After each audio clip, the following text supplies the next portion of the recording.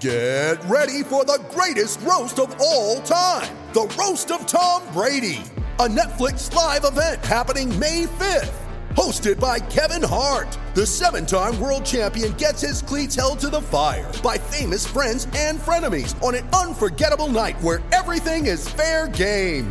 Tune in on May 5th at 5 p.m. Pacific time for the Roast of Tom Brady, live only on Netflix.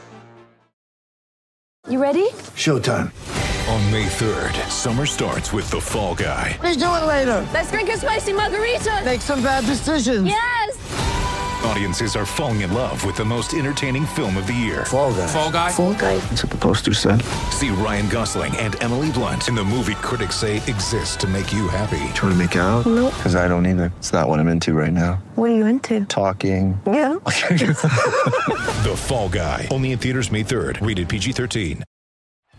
This is the Greg Bedard Patriots Podcast with Nick Cattles.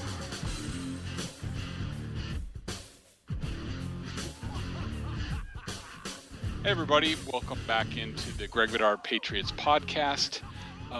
Today is Friday before the Patriots take on the Titans. We are joined again and very appreciative that Greg Cosell, the executive, what are you now? The executive director? I don't know, what am I? Executive producer, analyst to NFL Matchup, NFL Films guru.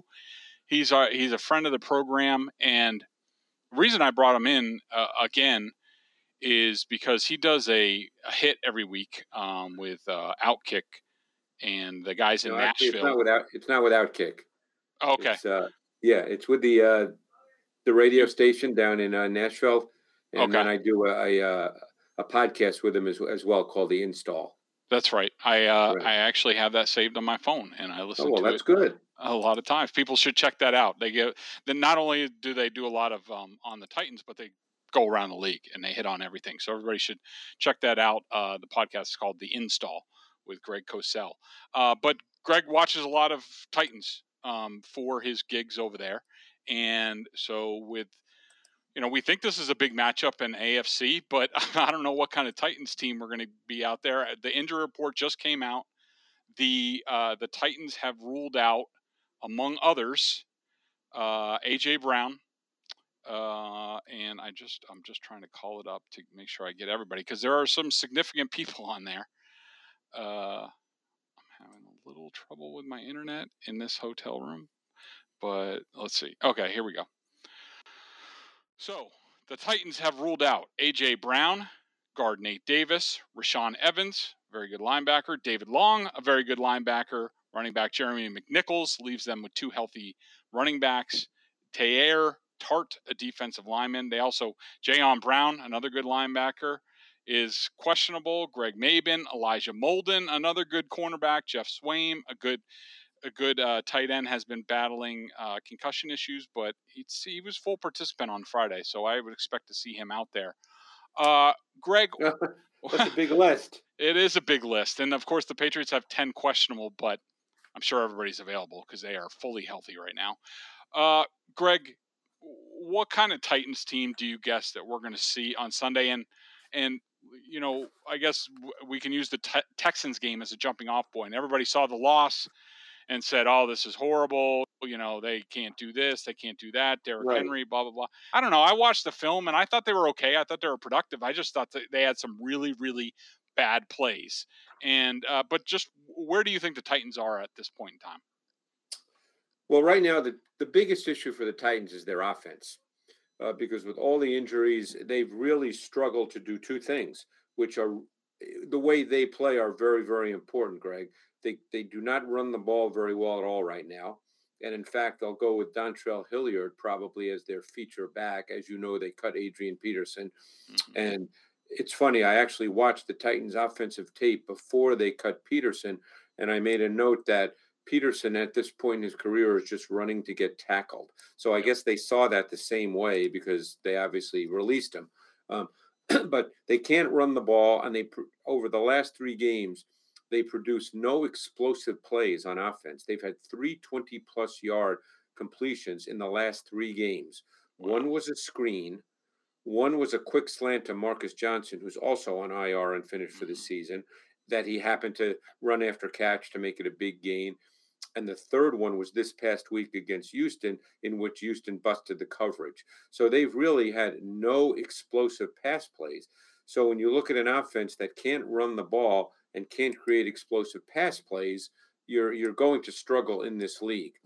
And one final point, and it's probably going to be true again this week. The three receivers who played the most snaps for them last week were Dez Fitzpatrick, a fourth-round pick who they cut and brought back, Chester Rogers, who's been around the league, and Nick Westbrook-Ikhine.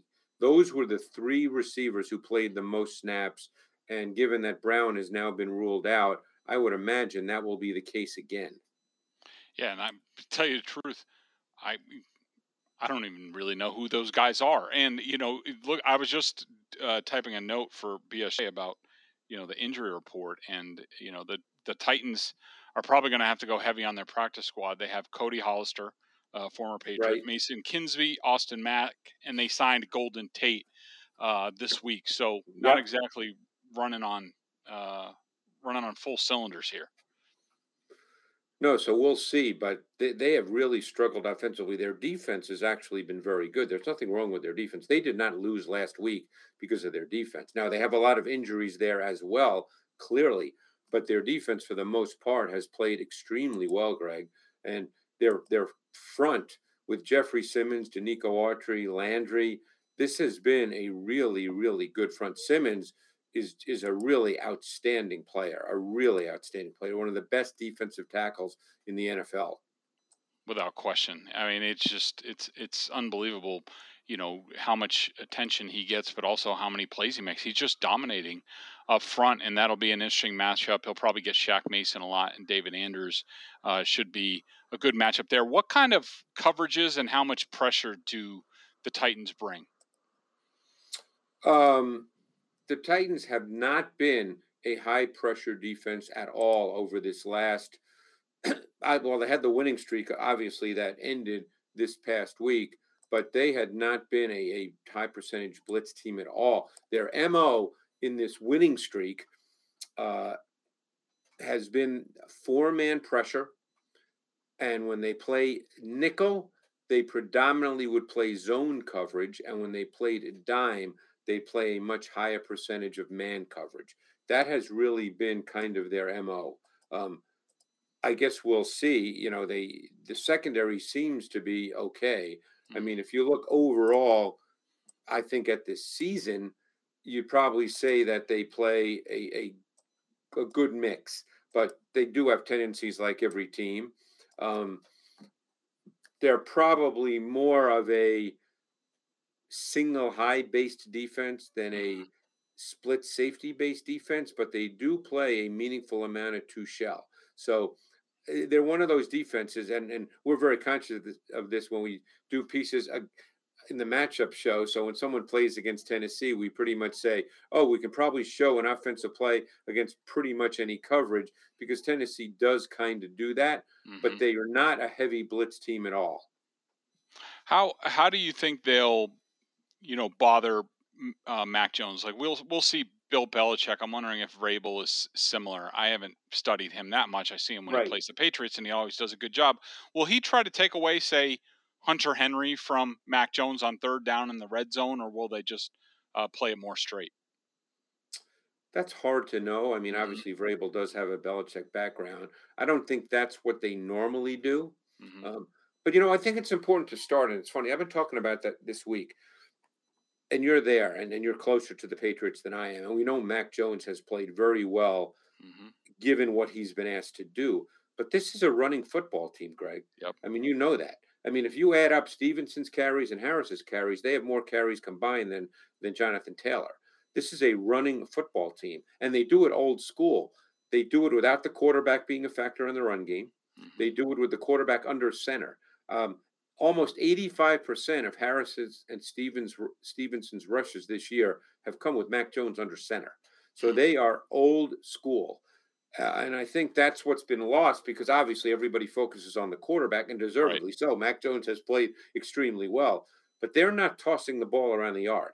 This is not the way they play offense. And Mac Jones has been incredibly efficient in what they do. But it all starts for them with the run game. Yeah, and that leads me into another question, and I had some lingering questions about the Patriots that I wanted to ask you, that if you had any opinion on them, including, so last week against the Falcons, Dean Pease seemed to get Mac a couple times on some pressures for a couple sacks. Yep. Are you at all alarmed about that, or is that just a typical rookie quarterback? He'll learn from it, that sort of thing. Oh, I think he'll learn. Dean Pease has been doing this a long time. He was obviously in New England at one point. I think he's a master at showing something before the snap, and then what it looks like after the snap is different. He's been doing that his whole career. I think we've reached the point with Mac Jones where we just expect him to play like he's a 10-year veteran, and he's not a 10-year veteran. And there are going to be things that he just doesn't see as quickly as we kind of think he will see, just because for the most part he's played that way, Greg. But there are going to be things that he has shown that he's not quite seen, or it takes him an extra beat or two to really decipher it. And, in the NFL, if you have to wait an extra beat or two, it's a problem. So, they've done such a good job of, I'm talking about the coaches in New England, Coach Belichick, Coach McDaniels, of really controlling the situation for Mac Jones, that he's not really had to play in a lot of bad situations. And they've been able to really keep him from having to do that. So when he does sort of get stuck in the pocket, which doesn't happen very often, but it happened a few times in that game, as you mentioned, against Atlanta, we're surprised by it. But it happened, and it will happen again. Yeah.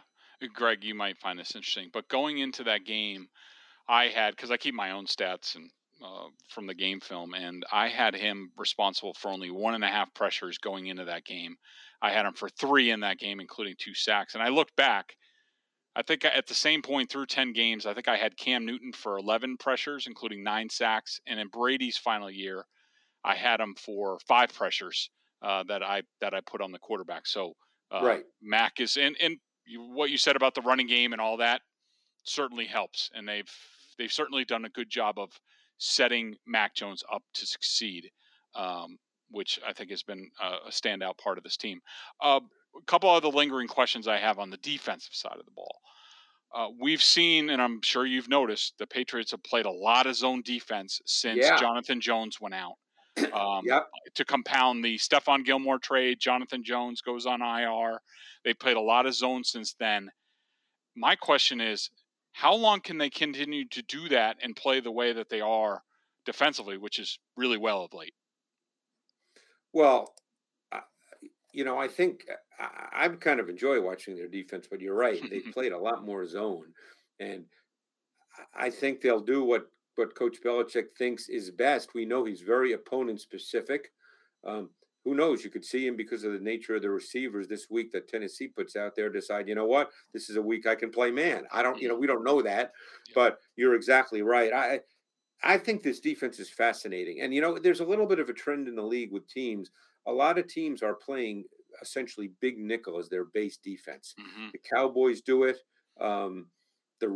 Washington does it.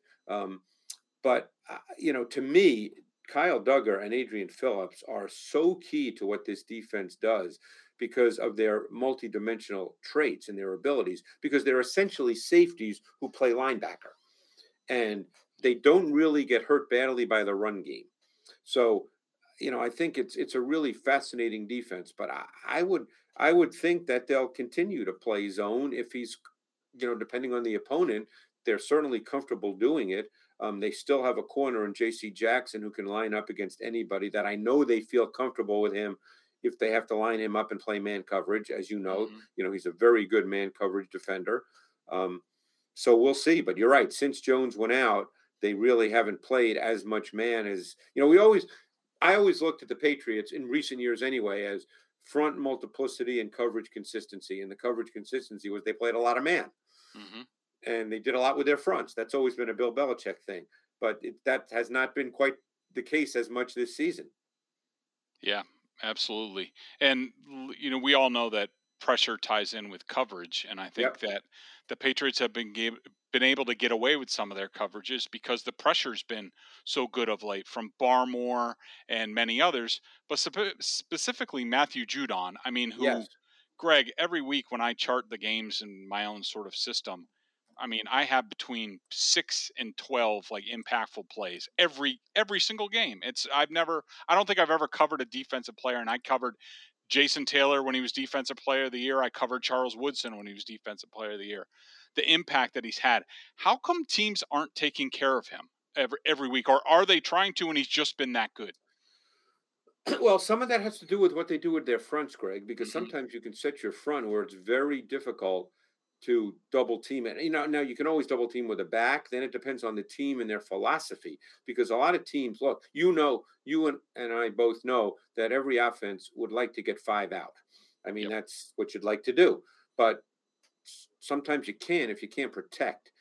I think there was a sense with Matthew Judon coming from where he came from in Baltimore that he was a piece of a really good defense that was highly schemed, and that while he put up some good numbers, that he wasn't necessarily just a pure edge pass rusher on his own, that he was a kind of a movable chess piece player, which is one reason why when Bill Belichick signed him, everybody said, what a great signing, because he was sort of that guy that you could line up anywhere, because we know that Coach Belichick likes those smart guys. I mean, look, he does that with Van Noy. He does that with Hightower. These are guys who move around an awful lot, particularly when they're in their dime sub package. There was a sense Judon was more that guy than, hey, let's line him up on the edge and rush the quarterback. He's become more of that guy this year, and apparently he's very good at it. But they still move a lot of players around. And over the last number of weeks, Barmore, another player who can line up in multiple positions across the defensive front, whether you're talking 0 technique, 1 technique, 2 technique, 3 technique, 4-eye on the edge. He's another one of those players that can line up in multiple positions and be a factor as a pass rusher. So all of a sudden you're dealing with a defensive front that not only is multiple in its alignments, because that's always what Coach Belichick has wanted to do and has done, but now you have individual players who can win. And he didn't always have that. He always had to sort of manufacture pressure. Now he can still manufacture pressure, but he's got individuals who can win one-on-one. Yeah, it's been a remarkable turnaround for this defense after a slow start this season, and certainly guys like Barmore and Judon. And Kyle Van Noy's really come on in the past couple of weeks. And like you said, Adrian Phillips is a guy that I think it took them a while to figure out how to deal with the 3 safeties between McCourty, Phillips, and Duggar. And Duggar, hey, you can tell he's playing faster now, and it makes them much more dynamic. And isn't defense. he's about 220, 225, isn't he? He's a big dude. Yep. Yeah. Yes, he is. Finally, let's finish up here, because obviously you watch the rest of the league, and the Patriots are going into the teeth of their schedule right now. How they do against the Titans and the Bills twice and the Colts coming up could determine whether they're the 1 seed or out of the playoffs. And so just wanted to sort of get your quick assessment on where some of these other AFC teams are that the Patriots will be jockeying for positions, starting with the Colts, who seem to be coming on strong. Well, the Colts have clearly established an offensive identity that now starts with Jonathan Taylor. Although Carson Wentz has played well, but he's in a good situation. They're very effective with play action, both in the gun and with Wentz under center. But there have been games where Wentz has not had to throw it a whole lot, in some ways like Mac Jones. And apparently their O-line is healthy. I saw that Quentin Nelson was a full participant in practice this week, so he's obviously good to go. They are clearly built on their offensive line as the foundation, and Taylor, who's a really, really good back and is running better this year after a year in the league. You can just see that patience. A lot of backs just want to take the ball and go, but in the NFL, there's a very fine line and a balance that needs to be developed. And sometimes it takes time between patience and decisiveness. And that takes time. And I think Taylor has really found that now. He was my number 1 back coming out last year as a runner. And I think he's now playing to the traits that were very evident in college. The issue for them is potentially on defense, because they're playing with 2 backup safeties. And I think that's impacted the way they play on defense tactically. And they can be beaten. They're vulnerable. They're backup safeties. It's Odom and Sendejo, who seems like to me has been in the league for 30 years. Yeah. But but he's hanging around and he plays. If you look at the Bills, and obviously they played last evening, they're clearly trying to develop a running game that has value. They'll never be a high volume run team or a run first team, but they were getting stuck, which some teams do, in just throwing it too much. And it's not just the quarterback then who potentially has an issue. Their O-line is not good enough to throw the ball 40, 45 times a game by choice. It's just not good enough. And Josh Allen takes the brunt then of the criticism, and there's nothing wrong with Josh Allen. I mean, he's a really talented player. I personally think, Greg, he's the most physically gifted quarterback in the league. Now, that's a different statement than saying he's the best, but I think he's the most physically gifted quarterback in the league. Who could I won't argue with that. What's that? I won't argue with that. Yeah. I have some issues with Josh Allen, but I will not argue about how talented he is. I mean, like I said, I would say, as we speak today, I wouldn't say he's the best quarterback in the league. Yep. But I think his physical gifts are off the charts. Yes. But so they're trying to really run the ball and see and sort of make their offense more balanced. Obviously, the loss of Tre'Davious White is huge defensively for them. Yeah. And we'll see. I mean, White, it's interesting, as you probably know, they have not really used him as a matchup corner. He plays boundary corner, and Wallace plays field corner. So it doesn't mean that they can't match up to teams, because that's not the way they use Tre'Davious White. But he was so good. He was such a good zone corner. He had such a great feel for routes, a great feel for, the term that Matt Bowen and I always talk about. He had a great feel for not covering grass, because you see too many defenders when they're playing zone, if things go away from them, they just stand there. Tre'Davious White had such a great feel for squeezing routes, for finding receivers, even in zone, so that's a big loss for them. Yeah, no question. A couple other teams, if we have time, that I wanted to ask you about, the Chiefs and the Ravens. It seems like the Chiefs are getting right, especially defensively. They've been great of late, and we'll see if Mahomes gets all the way back. But where do you see the Chiefs and then the Ravens at this point? Yeah, the Chiefs defense has played exceptionally well over the last 3-4 weeks. And that's a big deal, because offensively, I think they're working their way back. Mahomes had become a player as gifted as he is, and he's a high-level traits player as well, obviously. But he had started to play with too much unnecessary movement. He started to play too much outside of structure. They're working him back with the way they're playing now. A lot more quick game throws, get the ball out, take what's there. I'm sure they'll start working now toward pushing the ball down the field a little bit more. But as you know, Greg, you can't live off second reaction outside of structure plays, no matter how good you are at those things. And Mahomes may well be the best in the league at that, but it's still too hard to do that. That can't be the foundation of an offense.